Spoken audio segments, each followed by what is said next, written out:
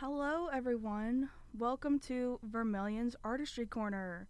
Vermilion's Artistry Corner is a new podcast run by a staff member, which is me, Margaret Adams, talking to members of our community who have submitted to Vermilion, which is an on-campus literary and arts magazine about their work, whether that be writing or drawing or performing, whatever art form you decide to submit, that is what we will talk about. So the purpose of this whole thing is to support our community of artists. For our inaugural episode, we are talking with Javier Mazarregos. Perfect? Okay, good. Perfect. Would you like to introduce yourself? Major, minor, interests, hobbies? Yeah, sure. Hi, everyone. My name is Javier Mazarregos. I go by Javi most of the time, and I'm a junior here at Catholic studying English and philosophy, double majoring in that and minoring in theology. Around campus, I'm an RA. I'm the editor-in-chief of Invencio, undergraduate research journal. I also do some sociology research on beauty and how that motivates certain people. I think my interests in general are reading and writing. I'm a big fan of poetry. Very much love Shakespeare. And I would like to see where my literary and philosophical interests will take me, maybe to graduate school or maybe to teaching one day. But I really do like the life of the mind and ideas, and I find that very delightful and interesting. All right, so cool. I had no idea that you were doing research with the sociology department. That's awesome. So today we are sitting down with Javi to talk about not only his work, which was a poem called Summer Rain, but we'll also talk to him about the origins of the name Vermilion, because you were the one who came up with it. Yeah, that's right. I was the lucky one who won the naming competition last spring. Oh, there was a competition. Yeah. I should have known about that. Uh-huh. Can you speak a little towards the process of coming up with that name and why that name? Yeah, so it was actually a really interesting process, and it happened in a very strange way. I heard that CUA was launching a literary magazine early in the spring. I thought it was really cool, and Dr. Akuma, who is an English professor here, had announced that they were going to have a naming competition because they didn't have a name, and they wanted the students to maybe have a chance to give a name. And at first, I kind of thought, well, I have a lot of things going on. I can't really think of a name. So I actually kind of completely, archived the email and didn't really think about it at all.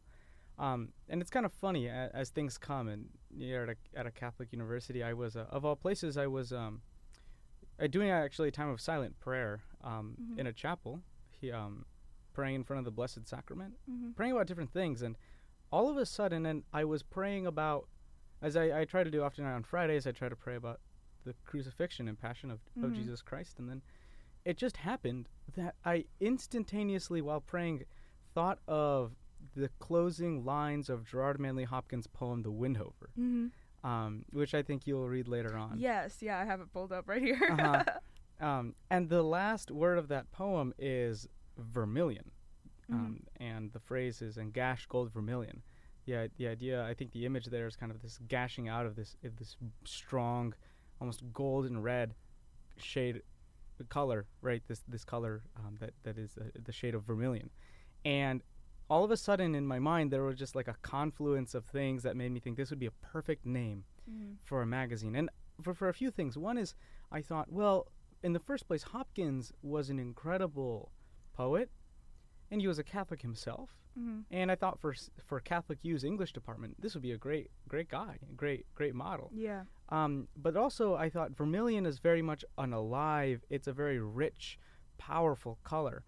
And I thought really creative art is teeming with this kind of vibrant blood that poets and writers and artists share with someone else. They really pour out of themselves. Yeah. Much in the same way that blood would come out of someone. Yeah, in that's such a great comparison. The whole thing about art and writing is that it can't not come out. It has to. The whole point of it is, it's if it's there, it has to come out.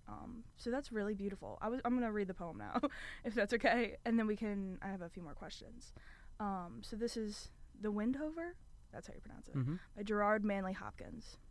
To Christ our Lord. I caught this morning's minion, kingdom of daylight's dauphin, dappled dawn-drawn falcon, in his riding of the rolling level underneath him steady air, and striding high there, how he rung upon the rein of a wimpling wing, in his ecstasy.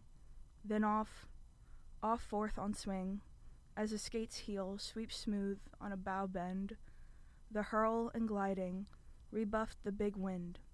My heart in hiding stirred for a bird, the achieve of, the mastery of the thing. Brute beauty and valor and act, oh, air, pride, plume here, buckle, and the fire that breaks from thee then, a billion times told lovelier, more dangerous, oh my chevalier. No wonder of it, sheer plod makes plow down Sicilian. Shine in blue bleak embers, ah, my dear, fall, gall themselves, and gash gold vermilion. I really hope I got all of those words, some of the words right. Maybe I hopefully pronounced them correctly. But yeah, that last line is like such a heartwarming line, especially now in context of knowing where it came from. I think it's beautiful. Yeah, I think you read that very well, actually. Thank you. Nice job. Thank you. So this was, you said it was it spring semester last Mhm. year? That's Mhm. when the contest was? Yeah. Yeah. And you knew it would be a great name for a literary magazine because of just the way that it compares to the way that, you know, like you said, the way that blood rushes out and the way that has to do with art. I think that's so cool. Those are kind of all the questions I have about that. What a great name for a literary magazine. One thing, okay, now I want to move on to Summer Rain. So would you like to start by reading it? I have it pulled up here if you'd like. Oh, yeah, sure. Yeah, that'd be great. And after reading, I can talk about how Yes. it came about and the little story there. That would be great. Thank you. Okay, awesome. This was Summer Rain. It was written, I think, right at the end of May last year. It goes as follows. Summer Rain, and there's a little citation in the Psalms, Psalm 37, line 24. The floating, falling droplets that appear on my windshield with fingers flick are gone. But soon I'll call these wipers for their job again. The endless rain remains right here. I'll beat the heat. This is not summer's fall. This gentle drizzle takes up all the day and makes a march out of delightful May, with overcast long lingering like gall. Instead, the summer's shower with great storm. A clap of thunder, boom, from Zeus's bolt, heralds the violent deluge charging like a colt. A sky once blue, now dressed in black to mourn. But summer's storms just for a flash of time. Bright sunshine gets the last word of this rhyme. Yeah, I love that poem. I especially love the line, and makes a march out of a delightful May. I love that. Yeah. So can you talk a little bit about what inspired you to write this poem? I'm assuming it's rain, but Yes, that's right. I was driving from lunch with a friend, and it was that kind of nasty overcast weather that is very, very light rain that just kind of keeps coming down, and I was inspired by the rain that was on the windshield as I drove. And the thought came to me that, well, you know, in the summertime when it rains, it storms, it pours, it's a deluge, and it comes and it's gone, and then it's really sunny and we have rainbows. But the overcast is like constant, it's present, it just seems to never end. And I was just thinking about that comparison, the sort of never-ending overcast and the powerful but temporary summer storm. But really, where this poem came from was, I think it was a Friday afternoon. It was after the spring semester had ended here at Catholic, and I'm originally from nearby in Maryland, so the D.C. area, just right outside the Beltway. And I was meeting with a close friend of mine who actually happened to be one of my teachers at school. He's a classicist. He received his PhD here in Greek and Latin from Catholic, and he now teaches at the Heights School where I went to, and we were having cool. we were having kava for lunch, and I was complaining to him that I could not write any poems, that I found it extremely difficult. And he himself also writes poetry, and we were sharing poems, and I told him, his name is Lionel. I was like, Lionel, I can't write anything. I just can't. Every time I sit down to write, I get writer's block. It's incredibly frustrating.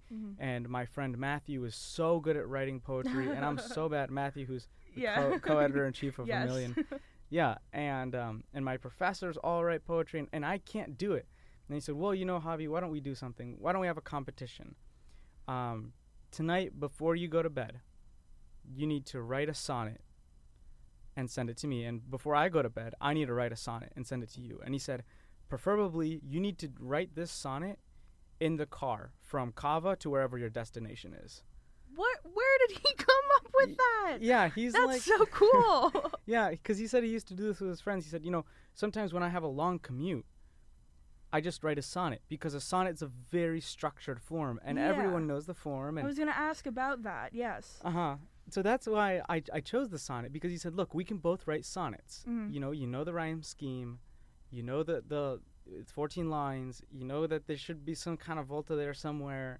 It should have one theme. And he said, okay, that's my rule. It has to be a sonnet. And he said, now you give me a rule. And I said, okay, well, there has to be some element in the poem that is like tied to the 21st century. So whether that's a car or a windshield or something like that, like it has to like feel like today.